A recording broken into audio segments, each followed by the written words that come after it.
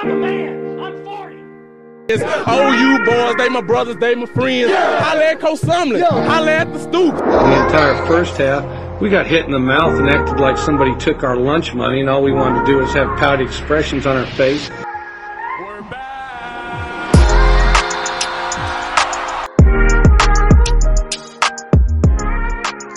Hello, and welcome to the Around the 12 podcast. My name is Tanner Price, and I'm here with my co-host, Greg Hockert. Greg, man, what did you think of last week? We had a couple blowouts.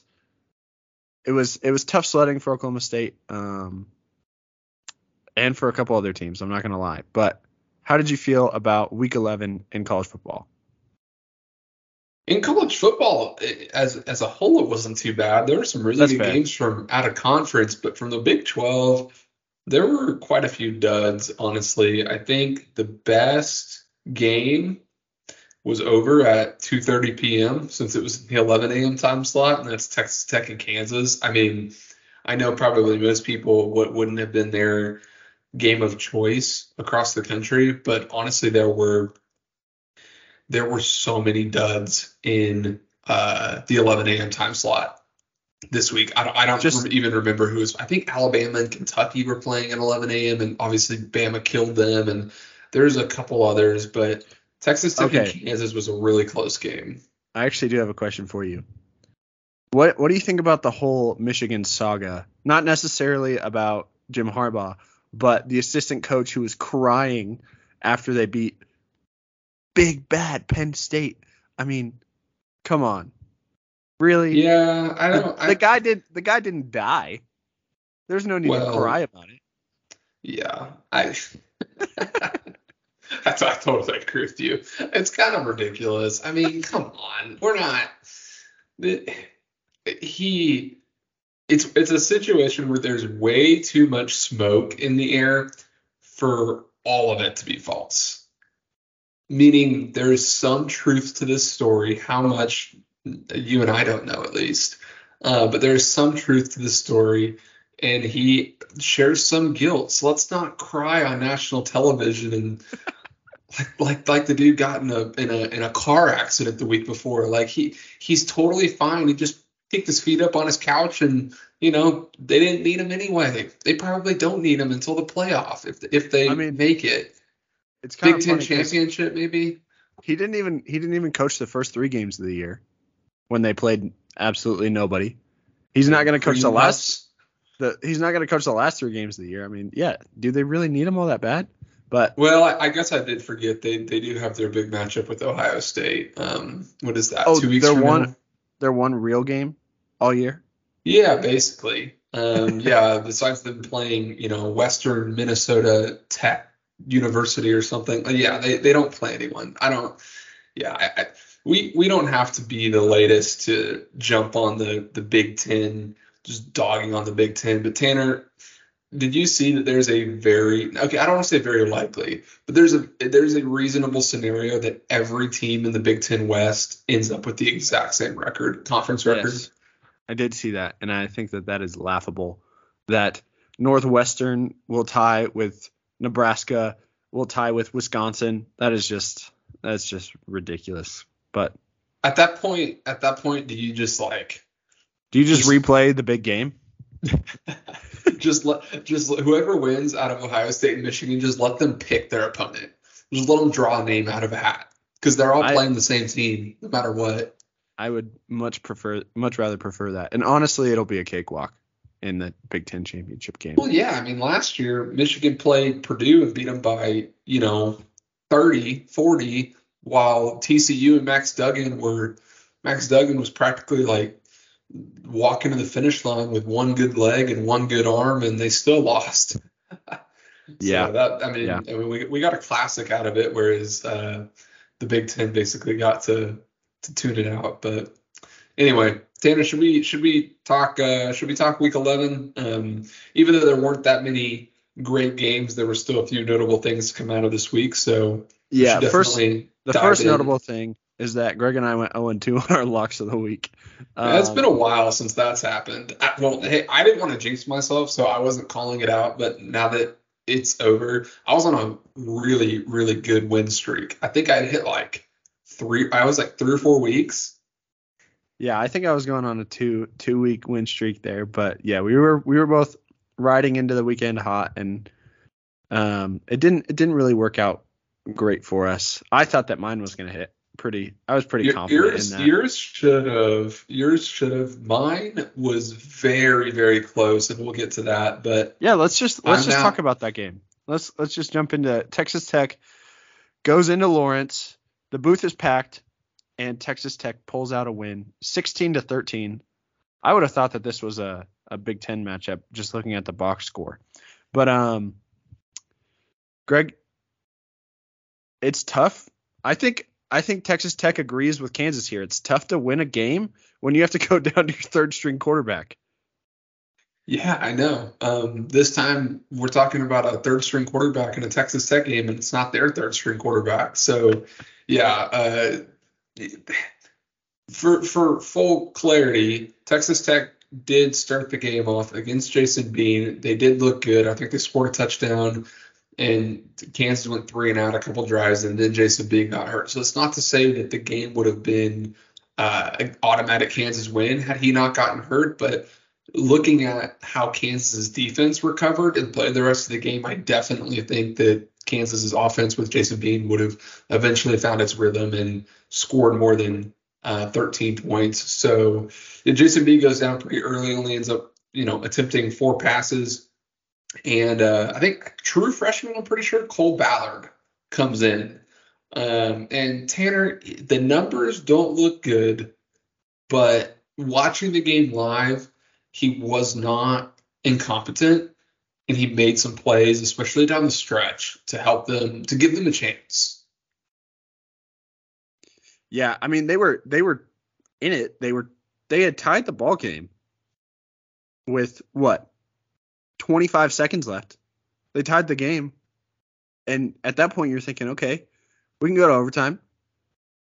We can make this. We can pull out a win. And sure enough, Texas Tech makes a couple of good plays.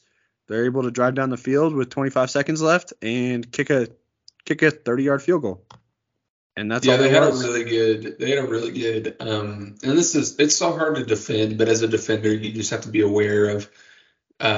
They basically threw a go ball, and Baron Morton underthrew it. Jaron Bradley came back to the ball and caught it. I mean, it was a good play. It was a good catch, but underthrown ball, and underthrown balls are really hard to defend because more times than not, it's either pass interference or the wide receiver somehow is obviously he's the one looking back the entire time, and he's able to see it before the DB is normally, unless there's a safety over there and help, and then it's a pick. So, I mean, good win for Texas Tech. Tanner, they're kind of starting to turn the tide a little bit. I mean, too little, too late for sure. The Big 12 does not run through Lubbock, at least this year, nor has it ever. We'll see going forward. 2024 TBD, but they're 5-5 now. So bowl eligibility is certainly on the table for them, as they have UCF and Texas remaining on their schedule. But from where they were at 2 weeks ago, sitting at 3-5, then they beat TCU, beat Kansas. I'd say they're very happy with where they're at now. Kansas, on the other hand, obviously you lose Jason Bean for the game. He'll be back this week against Kansas State, and is what will be the biggest game of the season for both teams, which is good for Kansas. But Kansas basically with this loss knocked themselves out of the title race. I mean, very, very slim, and by slim I mean probably less than 1% chance that they're able to get in. Yeah, and before we start talking about Week 12, the matchups for this upcoming weekend, we'll kind of dive into scenarios and what the Big 12 championship game could look like depending on who wins and who loses this next weekend. Greg, I want to just kind of talk about the afternoon games as a group. There were 3 afternoon games, one being Oklahoma State visiting UCF. UCF wins 45-3. Kansas State playing Baylor. This one was in Manhattan. Kansas State wins 59-25. And then OU. This game was in the evening. This game was later in the evening, but still, OU beats West Virginia 59-20 in Norman. I don't really have too much to say on any of these games. I mean, they were just absolute blowouts. For Oklahoma State, just because obviously Greg and I are Oklahoma State fans, we dive into things a little bit more for Oklahoma State. My understanding is that you win 5 straight games. You have a huge win against a in-state rival. It's very difficult as a coach, as a team, to continue every weekend to get up for these games and put out the same performance that you did 6 weeks ago when you were feeling a little bit more spry. You had just come out of a bye week and a loss, but you were feeling good. You had made your decision at quarterback and running back, and so you were feeling good from that, and got bumps and bruises, and just the emotions aren't there as much as they have been. Yeah, this was the most surprising result in the Big 12 this entire week. So definitely want to touch on it for just a second. But yeah, OSU. So UCF space game. Tanner, I don't know if we mentioned this last week. Were, and now are still undefeated in their space games. So shout out to UCF for that. The crowd was good. The crowd was good. Yeah, it was. It was a good crowd. I think there were some deceiving pictures that I was sent, or that I sent actually, and then the ESPN camera panned to the crowd at one point, and I was like, that doesn't look like the picture I saw. Looked pretty packed to me. But then they go up 17-0. Oklahoma State turned the ball over twice in the first quarter. And right about the time they went up 17-0, Tanner, the heavens opened and a good old classic Florida, not thunderstorm, but rainstorm hit. No delay in the game because there was no lightning. But from the looks of it, I mean, don't get me wrong, even though UCF won by 42, they still struggled on offense once this rainstorm hit. It was very, very difficult to throw the ball. I personally did not realize how heavy, and I still don't know 100% how heavy footballs get in the wet or in the rain. Yeah, I had no idea. But supposedly, shout out to RG3. He gave us some very, very in-depth detail about the how the football feels in the rain. It was a little bit unnecessary, but a lot of things he does are unnecessary. So. Anyway, so it made it really difficult. So if you're Oklahoma State in this, again, no excuses for losing by 42, but you go down 17-0. You were kind of moving the ball on offense. A few things didn't break your way. Still a very reasonable chance for you to get back in the game. And then the rain just would not stop. It was basically the whole second quarter and then on and off the rest of the game. Makes it very difficult to come back. So not as an OSU fan, not super worried about them going forward. But if you're UCF, I mean, a huge win. And now, Texas Tech, UCF, a team that wasn't really, maybe on the verge of bowl eligibility, is now right there within grasp. Yep. Do you want to touch on the OU or Kansas State games at all, other than it was just great offensive performances and Baylor sucks, performances? Dude. Baylor's terrible. Okay. So I teased this last week, that if Kansas State blows them out, we might hear something out of Waco. And while we did not hear anything out of Waco this week, I guess there's still time, but the likelihood of firing a coach later on in the week, getting closer to a game is fairly low. I wouldn't be shocked if Dave Aranda was let go at the end of this year.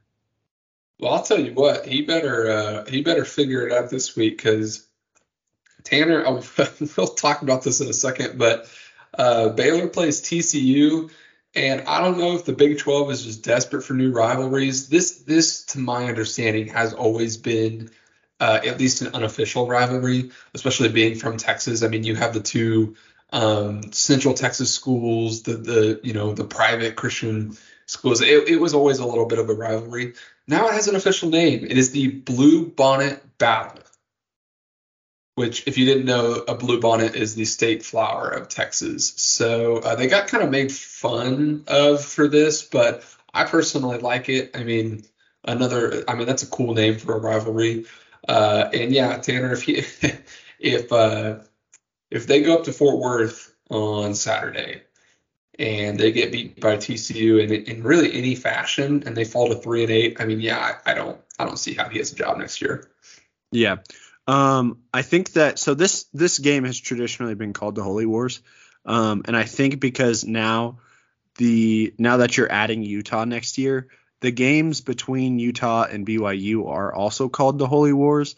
And I'm just wondering if they made a strategic advertising move to stick with one of these two games as the Holy War and then rename the other one. And I think that while the Blue Bonnet Bowl is not the most it's not the best name, it's better than some other games like the Battle for the Iron Skillet. Hey, that's a classic. Who's that between? That's a classic. I don't know.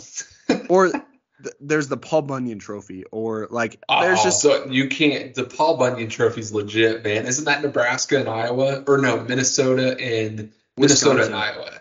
Oh, Minnesota. I don't care. I don't care. Well, exactly. It's Big Ten West, Midwestern states. That's all I know. But hey, Paul Bunyan Trophy. That's a cool trophy. I will say, when I think of the Holy War rivalry, I mean, I think of BYU and Utah. I don't. Yeah. Never once have I thought TCU and Baylor. I think that's the other thing is that it's the more well known of the two names, I would say. So yeah, it'll definitely be interesting to see how they market this game going forward, and also how they market Utah versus BYU in the coming years. Okay, Greg, let's go ahead and talk about number 7 visiting unranked TCU. Number 7 Texas visiting unranked TCU. This was my lock of the week, and I was feeling very confident for most of this game, a majority of this game. And at one point in the fourth quarter, Texas goes up 29-13. Yeah, I would have been feeling pretty good if I were you too. And TCU scores a touchdown, and then they score another touchdown and bring it within 3. Greg, what were your thoughts on this game as a whole? Texas looked good. Quinn Ewers was able to come back and play pretty well. I wasn't really sure what to expect in this game. You know, I like your pick of Texas -10, and that line when we recorded was before they announced Quinn Ewers being the starting quarterback. So we never had that discussion, and so you kind of jumped in at the right time because that line once Quinn was announced to be starting, that line went in Texas's favor even more than it already was. So I like the pick from you, and it was looking good. And then Texas is now making a habit of blowing fourth quarter leads, but just barely hanging on at the end. They blew a 21-0 lead to Houston, and they should have. I don't want to say they should have lost, but Houston got screwed on a spot call. They blew 17-0 against Kansas State last week, and then 29-13 in the fourth quarter against TCU. They can't keep doing that and expecting. I mean, it wasn't even 29-13. At one point, it was 26-6. Like, that's even worse. Yeah.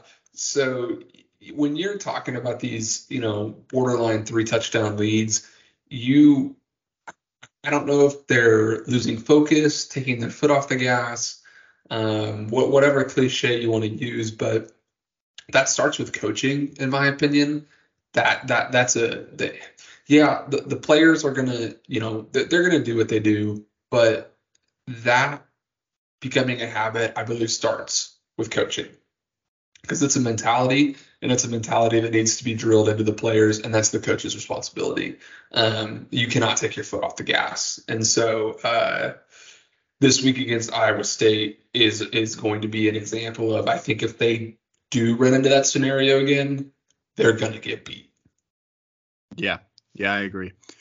I think another very big thing to come out of this game, not only Texas wins, they move to 9-1 now. Jonathan Brooks, their star running back, who was top 10, if not top 5 in the nation in rushing yards, tears his ACL. So he is obviously out for the rest of the season, which could could maybe get a little interesting for them. We'll have to see how the rest of the season plays out, but it will be interesting to see what happens or what they do with the run game moving forward. So that'll just be something to keep an eye on. But I just wanted to make sure that we mentioned that. Okay, Greg, let's go ahead and talk about one of maybe the second best game on the slate. I'm not really sure if you would quantify it that way, or I guess third best game. Cincinnati goes into Houston and beats up on Houston. They pull out a nice win, 24-14. At one point in the fourth quarter, they were up 24-7. So a very, very good game from Cincinnati. Emory Jones, pretty poor day throwing the ball, I guess. 13 completions, 131 yards, and a touchdown. So obviously didn't make any mistakes, but I guess their main focus was on the run game. They rushed for 204 yards and 2 touchdowns. Yeah, they had 48 rushing attempts. So, I mean, I would say the game plan is pretty clear for them. Let's just pound the ball and hope it works out. And in Houston, really the only, I would say, notable telling stat is Donovan Smith throwing 3 picks. I think that's the difference in this game. I don't think these two teams are that far apart in terms of where they're at. Neither of them, obviously. Well, I guess technically Houston has a chance to make a bowl game still, technically. But I don't believe either team will make a bowl game with Houston having to play Oklahoma State and UCF to wrap up the year. So it's a good win for Cincinnati. I mean, I think when I think of these two programs and you know, they're what they could be in the Big 12, I feel better about Cincinnati competing than I do Houston. And that might be a little bit of recency bias with Cincinnati making the playoff 2 years ago, but I just think that they have the better program. It's a good win for Cincinnati. And just program momentum, I would say. You have a playoff berth, which ultimately your coach leaves for another job, but still you can recruit in and around Ohio, which is a great recruiting base, as well as momentum. You have a great fan base at home. Yeah, I think that's a huge deal. I think the fan base is a big deal. Cincinnati has a much better one than Houston. I don't know what it is. I mean, Cincinnati obviously is a big city as well, but Houston's, I mean, top. I think it's the third or fourth largest in the country, and they just don't care about college sports. No. And if or they do, professional sports Texas, for that matter. Yeah, all their professional teams aren't very good either. Well, okay, I guess the Astros except are. The Astros. Yeah. Anyway, okay, wrapping up Week 11, Tanner. Iowa State beats BYU in Provo, 45-13. This was one I mean, I'll be honest, I whiffed on a lot of picks last week. I think I only got like 1 or 2 right, but this is one I definitely got wrong. I thought that BYU at home at night, usually very, very difficult. They have a good winning percentage.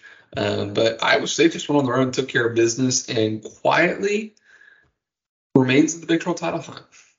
I also think that we should throw out there that Keaton Slovis did not play for BYU, and I think that that's where we were kind of hoping that he would play in this game against Iowa State, and that was part of the reason why I think you and I both were picking BYU in this game.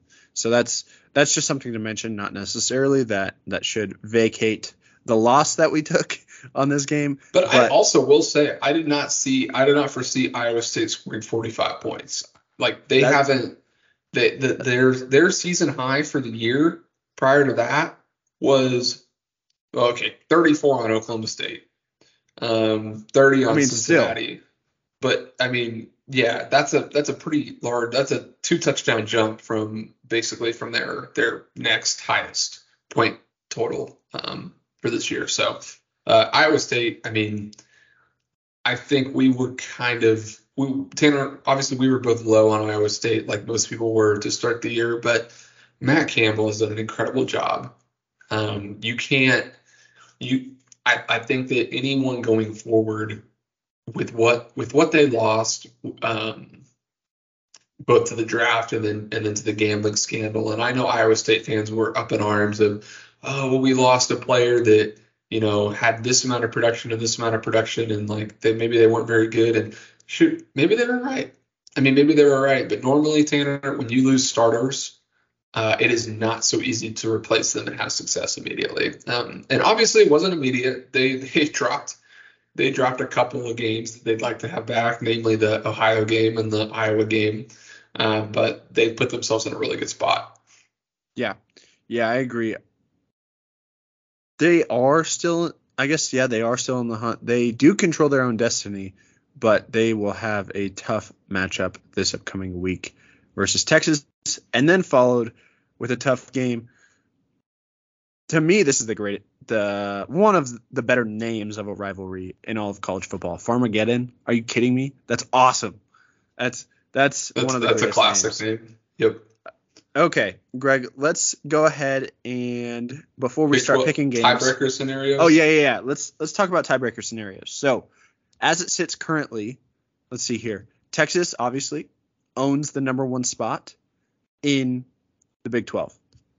So, they do control their own destiny. They're 6-1 in conference. They went out. They're easily in the Big 12 championship game.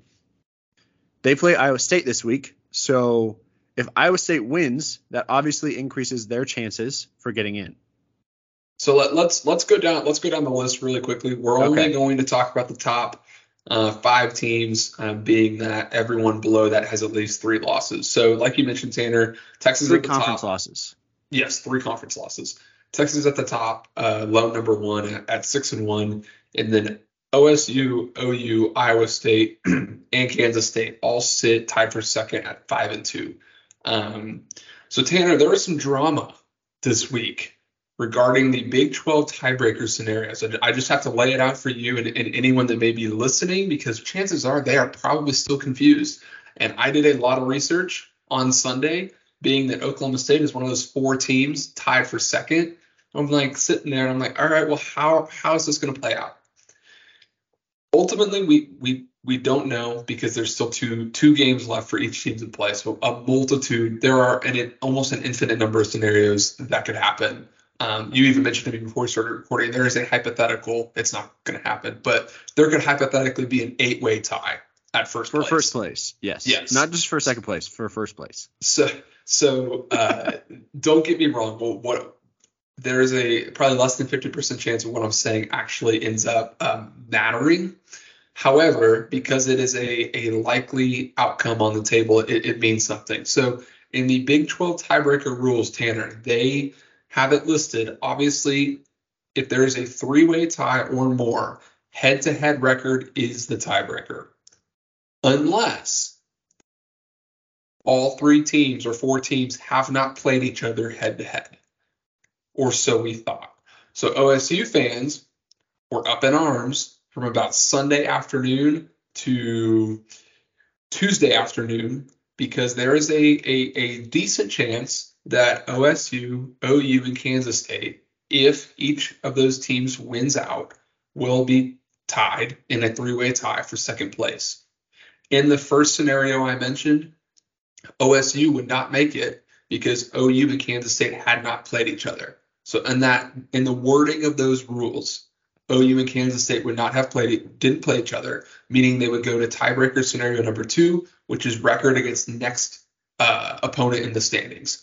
More than likely would have been a combination of Iowa State and Kansas. Who knows who would have gotten it at that point, but OSU has already lost to Iowa State and OU has already lost to Kansas, so it probably would have been Kansas State if they are able to win out in this scenario. The Big 12 clarified, Tanner, not changed, as OU and Kansas State fans think. They clarified their tiebreaker rules this afternoon to the athletic directors, saying that head-to-head trumps everything, and that OSU will then specifically state the scenarios. But meaning, because OSU is 2-0 against OU and Kansas State, if there were a 3-way tie, that is what decides it. Period. No ifs, ands, or buts. OU and Kansas State fans not happy, but Tanner, this is how tiebreakers work. It's head-to-head. OU and Kansas State could have played each other, and either team could have won by 500 points, and it wouldn't have mattered because one team would be 0-2, one team would be 1-1, and OSU would be 2-0. They should have gotten in if this happens. I mean, in the reality, if you don't like the tiebreaker, win the damn game. Couldn't agree more. Not that tough. Okay. All right. So yeah, Greg, thank you for laying that out for us. You did a great job of that. It is confusing. Yeah. I'm still confused. All five of those teams, yeah, and it's tough to explain. All five of those teams that I mentioned are all on the table. All still have a chance. Iowa State, technically, you mentioned they control their own destiny. They do to an extent, but because they lost to OU, if OU wins out and they end up in a tiebreaker, you just never really know how they still need a little bit of help. OSU, they need one Iowa State loss and to win out. OU is going to need Texas to lose, and basically a mass chaos scenario to ensue in which they would own the tiebreaker over Texas. And then Kansas State, kind of the same scenario. They would need Texas to lose and probably a variety of other things to happen too. Honestly, for Kansas State, it'd be really good for them if OSU lost, and same for OU. It would help out both those teams. So many different scenarios, Tanner. We will have a much clearer picture next week. Yep, and we can talk a little bit more about it next week because I'm sure, or maybe, the teams that can get in might be pared down just a little bit, or the solution will become much clearer. Okay, Greg, let's go ahead and put a couple teams on upset alert. This week is going to be tough because I'm not really sure who I would like to put on upset alert because... I can go first then. All right, you go for it. All right, Tanner, I hate to do it to him because as an OSU fan, we need them to win. But I'm going to put Texas on upset alert. They're going to Ames, Iowa. It's going to be an absolute hornet's nest. 7 p.m. kickoff, prime time on Fox. Also, Tanner, Texas closed this back-to-back road games for them. TCU is no friendly environment. They were able to get out of there with a win after sweating it out against Kansas State, after sweating it out against Houston. Tanner, it's tough to say I'll be rooting for Texas. I always want Texas and OU to lose. But I do want what's best for OSU. So I don't know. As you can tell, I'm very conflicted. But I'm putting Texas on upset alert. And I have to say this. I saw this, and it still hurts. 12 years is still too soon. Tanner, will be the 12-year anniversary on Saturday of Iowa State beating number 2 Oklahoma State when they were 10-0 in Ames on a Friday night. Very infamous game for Oklahoma State fans. Is probably the worst and most heartbreaking loss in program history. One that still haunts me to this day. That, and also it was just not a great week for Oklahoma State in general. If you are interested, there are plenty of articles written about it, but there was a Oklahoma State plane crash that week prior to the Iowa State game, and then going into Ames and losing. Just wasn't the best week for Oklahoma State athletics all around. But let's move on to happier things. I am going to put Kansas State on upset alert. I know that both teams are ranked. It might not really seem like an upset at all.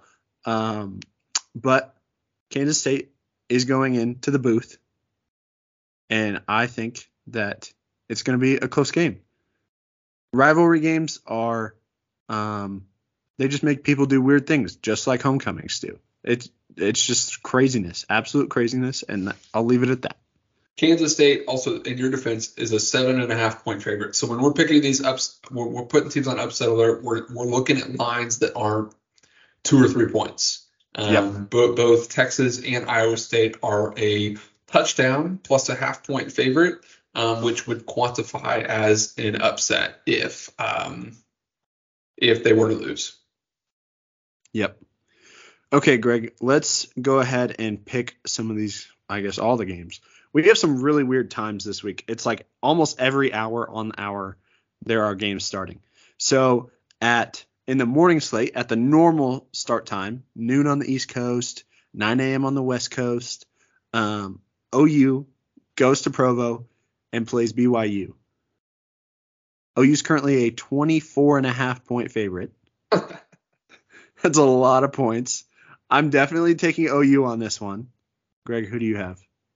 Yeah, I've got OU as well. I don't know if Keaton Slovis will be healthy or not. I don't think it'll matter. It's not. BYU's only chance of this was if it was a night game. They're not winning this. I'm sorry, BYU, but you're gonna have to do some work to make that bowl game. Yep. Being that they're 5-5 and have the two Oklahoma schools. The Big 12 did them no favors. Welcome to the Big 12. Your weeks 12 and 13 will be you get to host the Sooners, and then you get to go fly back to Oklahoma with the Sooners if you want to, and just go up the road and face Oklahoma State and Boone Pickens. So the tough slate for BYU. I'll take OU comfortably. Me too. Then at the most random time in, I would say, the majority of the Big 12 time zone, it'll be 1:30. We have Cincinnati visiting West Virginia. West Virginia is currently favored by 6.5 points. I would say if this was in Cincinnati, I might say, you know what, I'll take Cincinnati. But this is Morgantown, and I love Morgantown, although I've never been. I'm taking West Virginia on this one. And this is a rivalry game. I don't know if this has a technical name for it or not, but West Virginia and Cincinnati are former Big East rivals. That's what I was going to say. Yeah, so this is an old Big East matchup. Probably more memorable matchups on the hardwood in basketball than in football, but the rivalry certainly exists in football too. I will take West Virginia in this one. I'm not going to, but I debated making this my lock of the week with them being favored by 6.5. Debated. I'm not going there, but I thought about it. And then, Tanner, I remembered how they screwed me over about a month ago when they let Houston throw a Hail Mary on them. So I said, no, sir, West Virginia, you will not break my heart again. Okay. All right. And then let's see here.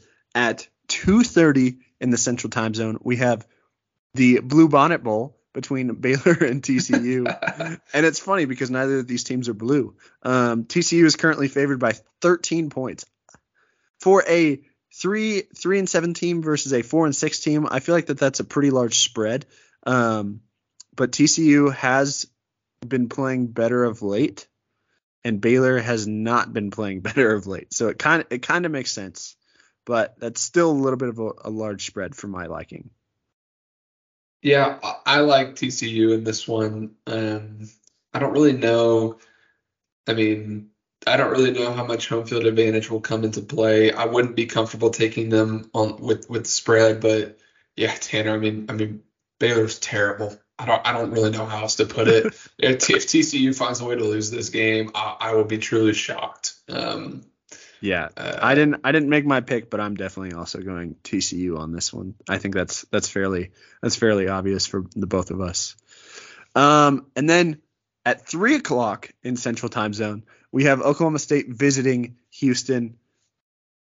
Oklahoma State's currently favored by 7 points. I will definitely be taking Oklahoma State on this one. I think that after last week, you kind of regroup, you get humbled a little bit, and you come out and you punch Houston in the mouth. I think that's really what's going to happen here. I like Oklahoma State as well. The one thing that scares me with this is Donovan Smith's ability to scramble. I think Oklahoma State's really gotten hurt this year by mobile quarterbacks. Garrett Green from West Virginia had a lot of success. Obviously, John Reese Plumlee last week had plenty of success. He could basically did anything he wanted to. So Donovan Smith and his legs do scare me a little bit. But Tanner, Houston is also like Baylor. They're just not good.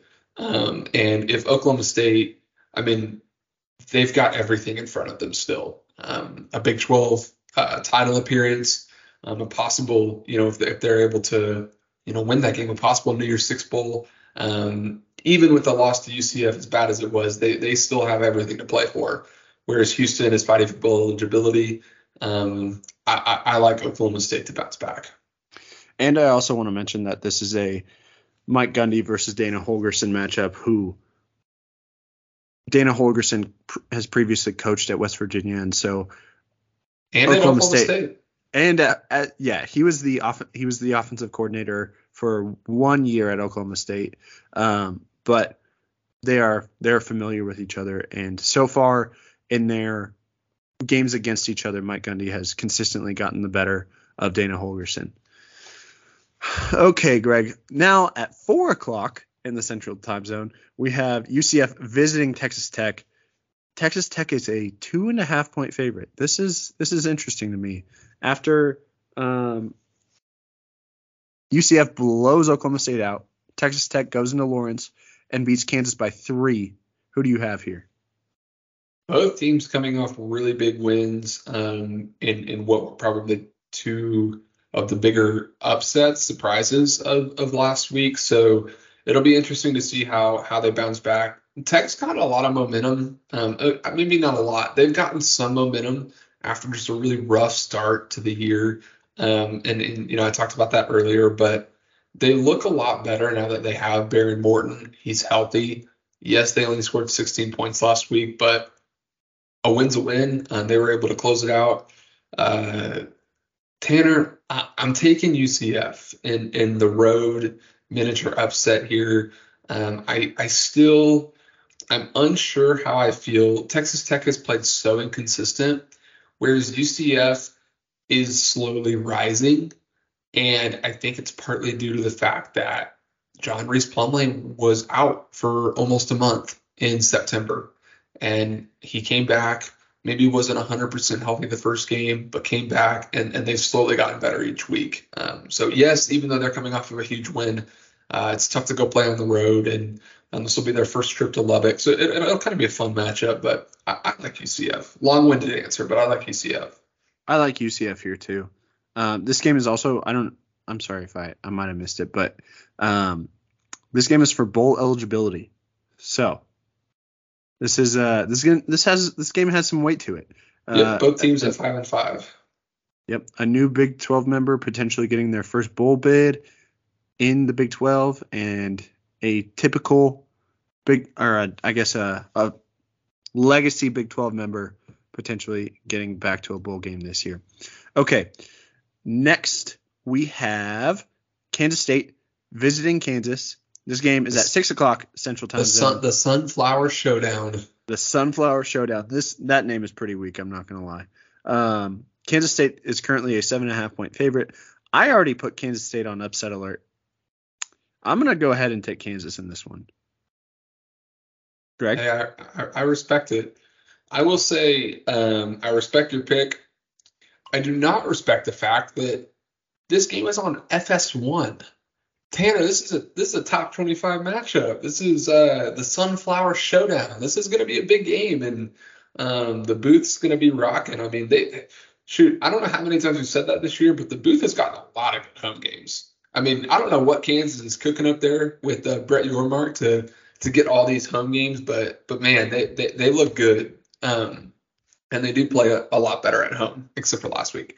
With that being said, I'm taking Kansas State.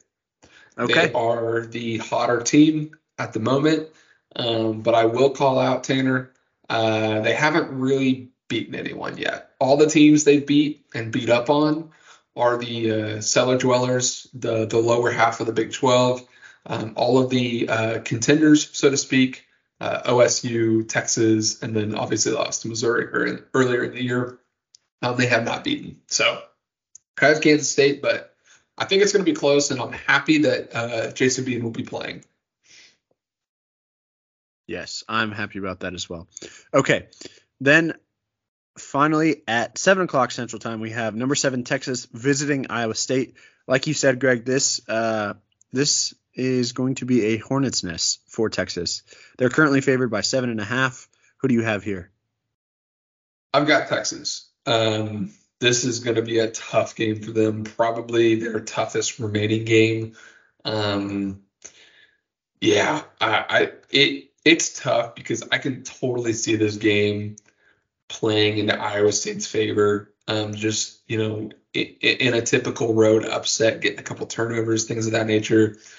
But Texas has the athletes to combat what's going to be a crazy atmosphere.